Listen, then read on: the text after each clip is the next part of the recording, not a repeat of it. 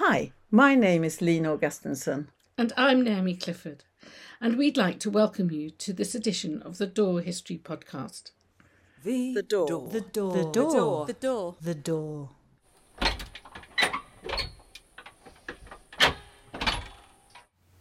I'm sitting here with Naomi Clifford, and we're going to talk about another formidable woman of the 19th century, Susanna Meredith. How did you find out about her? What was the way for you to find out about this extraordinary woman? Well, she cropped up in the course of some of my research into a woman who was convicted of murder in 1872. And 20 years later, she was petitioning for her release from prison. And she mentioned in her petition to the Home Office that she wouldn't mind working for a Mrs. Meredith in her laundry. So I was quite intrigued by this, and I tracked Mrs. Meredith down. And it appears she lived quite locally to me, at one time directly behind the house I am living in. So that sparked my interest. I was really hooked by then. So I started to go down a rabbit hole and find out about Mrs. Meredith. Okay. And was she from the area? Well, no, she wasn't from England. She was from Cork in Ireland, where her father was the governor of the prison. So given her later history, it's quite interesting that she should start in that field. She married a Protestant doctor, and she was widowed quite soon, only 7 years later. They didn't have any children. After he died, she threw herself into philanthropic work. So she started to she get involved with projects to alleviate some of the distress that had been caused by the Irish famine. So she started putting her efforts into training girls in lace making. But she did move to London with her widowed mother and settled, I think, in West London to start with, and later moved to South London. And by that time, she was fully invested in efforts to help women coming out of prison. Okay, so she was very interested in criminality and how to help women, and this laundrette was one of the way of sort of rehabilitating women. Well, what happened was that when women and men came out of prison, there was really nothing for them. And by the middle of the 19th century, they were all in this country. The government was no longer sending them to Australia. All of the transportation had ended, I think, in 1857. So the focus was on, if people went to prison, on rehabilitation after they came out. So what are we going to do with these criminals? So a number of societies were set up for their rehabilitation. And so there were some specifically for women. So what Mrs. Meredith did was she and her friends stood outside the gates of prisons in London and waited for the women to come out. Oh. And then, very hands-on. Oh, absolutely. They would be offered a cup of tea and a meal. And of course, these women many of them had nothing. So of course you're going to go off there. And, also you got a little bit of a prayer meeting and Bible reading and what have you. And the offer of work. So those women who took up the offer would be set initially to sewing. Now, many of them didn't sew very well. They had led chaotic lives. They weren't the sort of classic Victorian woman at home with her needlework. Mrs. Meredith was very clever, and she changed direction. And you'll find that throughout her work, she sees that something's not working, and then she does something else. So she thought on her feet, and she thought, well, laundries. Yeah. Because that was a big business in those days. It certainly was. And, the laundries, the other side of laundries is that they require great physical strength. So she also, in the laundries she set up, she catered for women who were not physically strong. So they had other tasks, but it was healthy to be in a laundry by and large, and you in prison itself, if you were working in the laundry, you got extra food, for instance.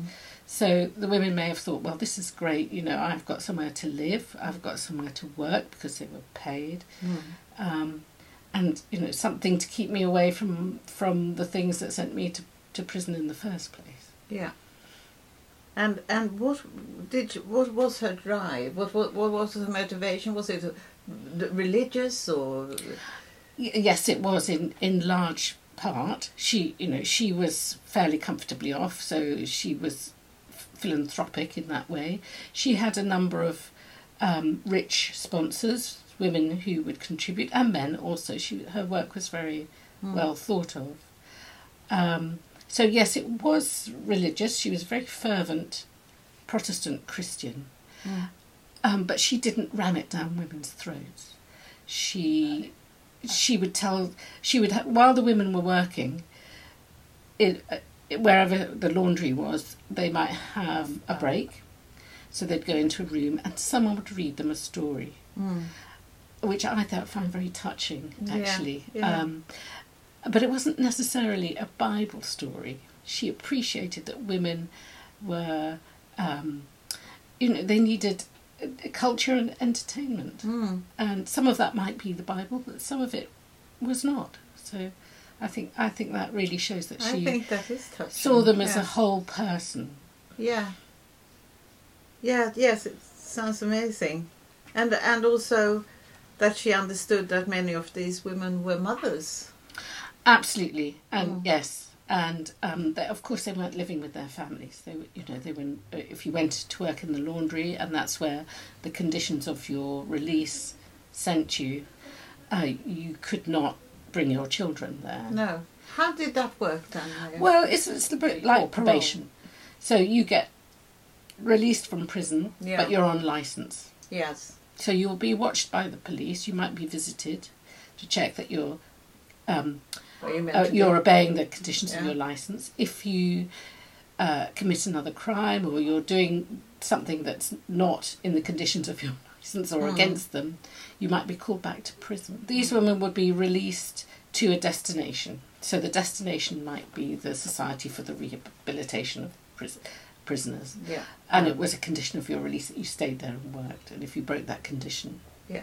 So they were not with their children. They were not with their children. No. Remained where they were when the women were sentenced and doing their time, and that might be with their partners.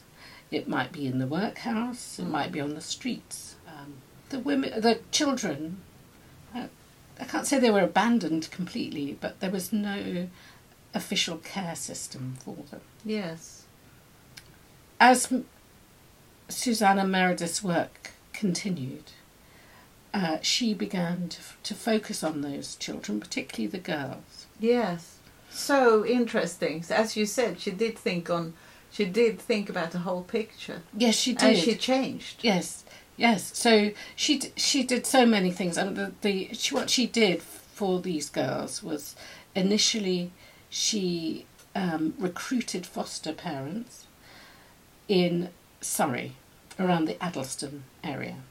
So I think that most of her foster children would have been quite young, babies possibly. Yeah. And they were placed with these foster families.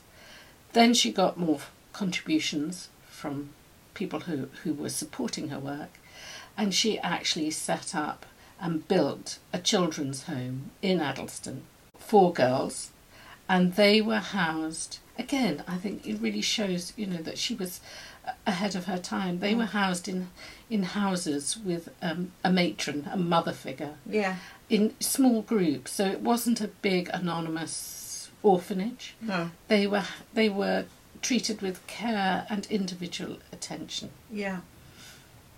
She also had other charities. She sent Christmas cards to prisoners across the world. Wow. And yes, she had fingers in many pies. Yes, but looking after the women's children was also a way of looking after the women, of course. Yes, she yes. does complain at one stage that the women were not appreciating this Okay. and felt that their children were being taken away from them. And of course, you know, that kind of philanthropy is a two-sided thing, isn't it? Yeah. We are doing this for your own good, and we're going to ignore your objections to it. Yes. So although she was, I think, very sensitive in the way that she operated, Yeah. she was a Victorian, and therefore she, the usual hierarchies, social hierarchies, prevailed. So yes. It was very much in the system, though, was it not? I mean, the women would not have been with their children, as it were, anyway. So, I mean, in the way, this was the better.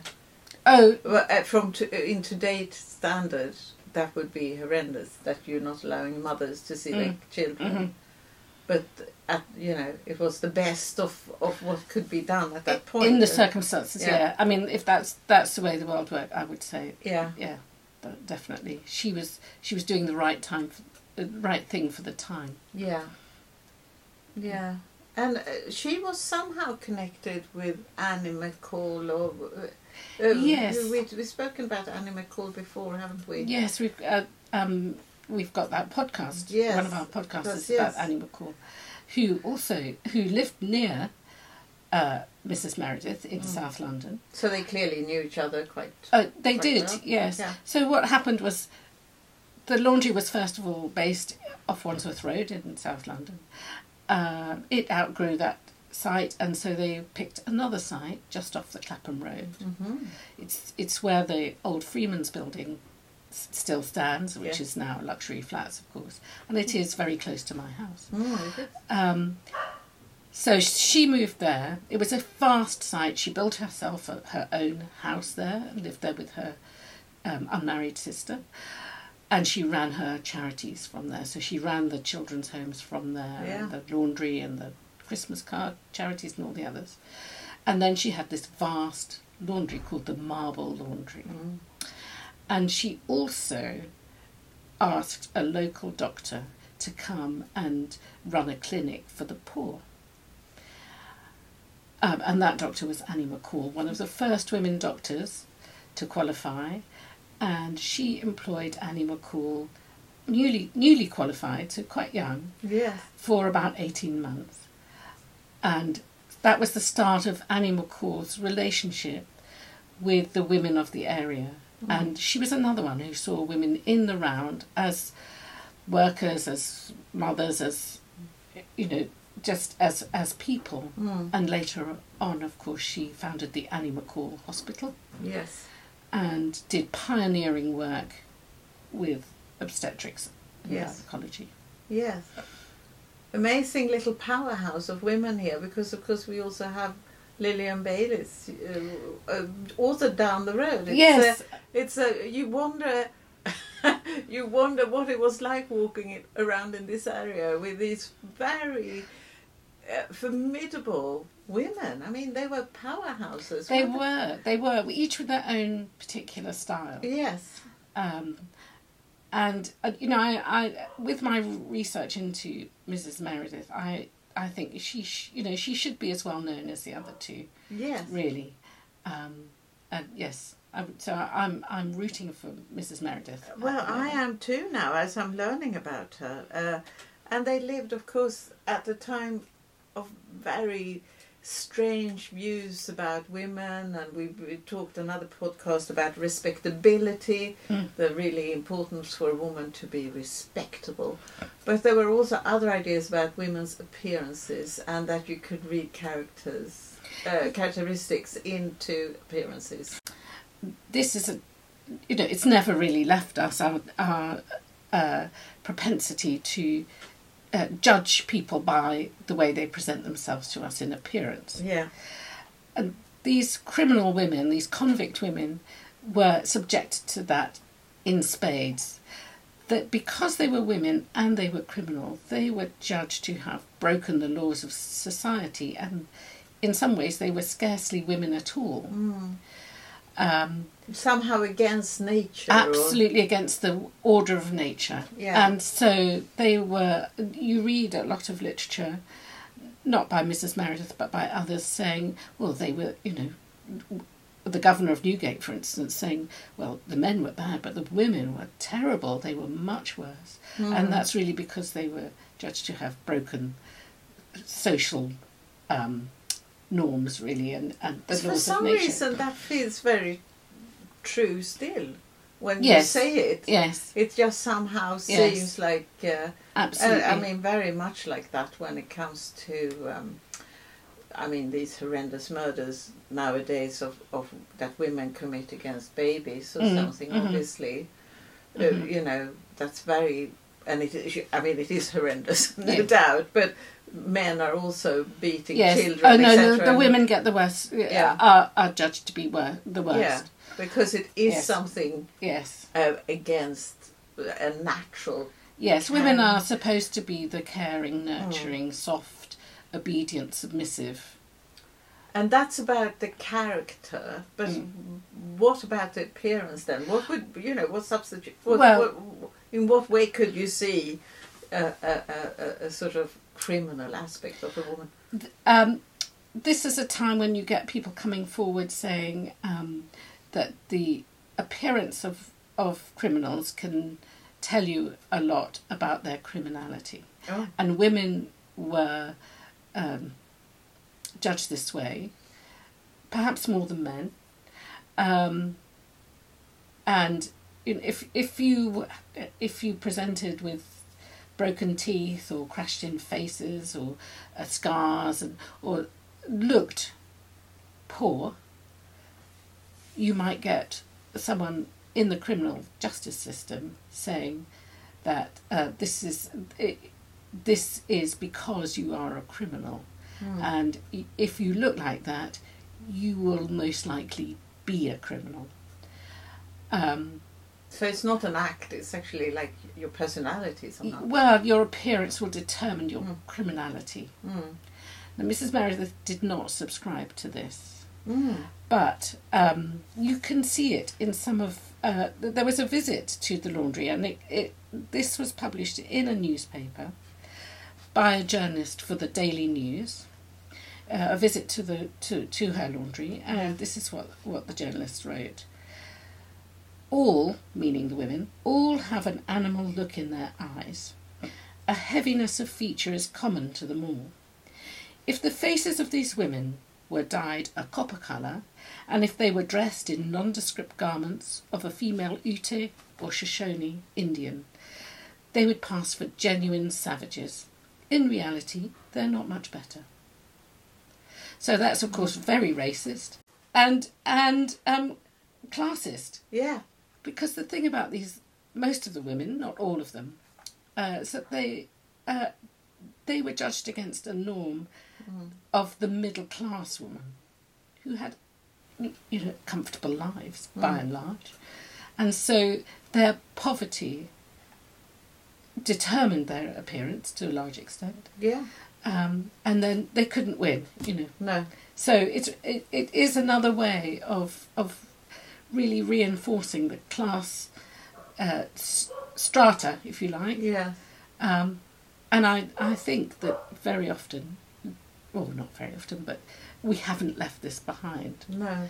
This still exists. So how did Susanna sort of recognise that, or because obviously that was the prevailing understanding of women. How could she sort of raise about that? Did she say, no, I don't think that is quite right, to give these women a chance, or, Not in so many words. She did show that she was aware of it. She wrote a few things. So she wrote a book called A Book About Criminals. And she's got quite a large body of work which you can find across the internet. Some of them are very obscure and difficult to obtain, but she did write a number of things. So she ran laundrettes for women. She had children's homes for girls. Mm-hmm. She was writing. She seems to do so many things.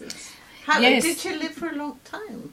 She died when she was 78. Yes. She died in Surrey and she's buried at Brookwood Cemetery. And she didn't run the laundry towards the end of her life. The laundry closed and everything was sold, and instead a print works was built on the site. But I think when the laundry closed, it was probably because some of the things they were doing were no longer required, and the world had moved on to some extent. When is this approximately then? When did she die? Is that? She died in 1901. Okay, yeah.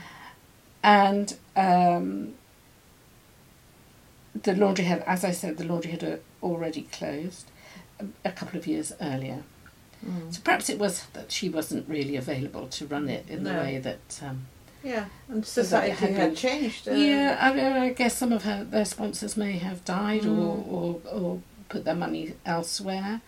But, I just can't help feeling that, she did an immense amount of good, not only with the convict women and their rehabilitation, but also the laundry, although it's took in laundry to start with from just customers. Yeah.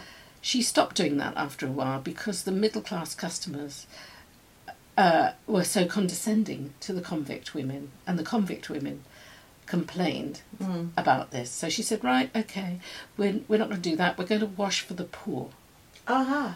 And the poor often didn't have many clothes, and if they were sick, they couldn't wash their sheets because they only had one set, or they couldn't wash their shirts to be ready in time for the morning. So she decided that she was going to do free washing for the sick and the poor, and that's what they did. Wonderful. Yeah. That is such a wonderful approach where you actually are helping. Yes. Many aspects of society Absolutely. at the same time. What a creative mind, really. Yeah, this is what I mean about her being nimble at thinking. Is that this isn't working, so we'll do something else. It's like the sewing. We'll offer women sewing when they come out of prison. Oh, that's not working. We'll do laundry instead. Yeah. We'll do this instead. So, she was... So she identified needs. And, yes. Yeah. She sounds amazing. Yes. I wish I could have met her, really. Yeah. I think she sounds wonderful. Yeah. And this thing about appearances, I mean, there are pictures of her herself. I mean, she wasn't, in her older age, I don't know, was she an attractive woman? Well, I would say not classically beautiful. No. She was quite sort of heavy-featured. And I would say not especially pretty in a sort of middle-class way at all. No. She may not have cared about any of that and just focused on her work. But she also may have suffered from people making comments on her own appearance. Yes. And so that might have rendered her more sympathetic to women who are prejudged. Yes. Yeah. Because she was privileged. Yes. So she could do that. Yes. Privileged and educated. Yes. What Absolutely. a beautiful thing. If that is the case, we don't know. No, we don't. It's a speculation. Yes. Yeah. But yeah. Interesting thought, though. It is an interesting thought. She didn't remarry. She focused on helping people, which is a beautiful, beautiful thing.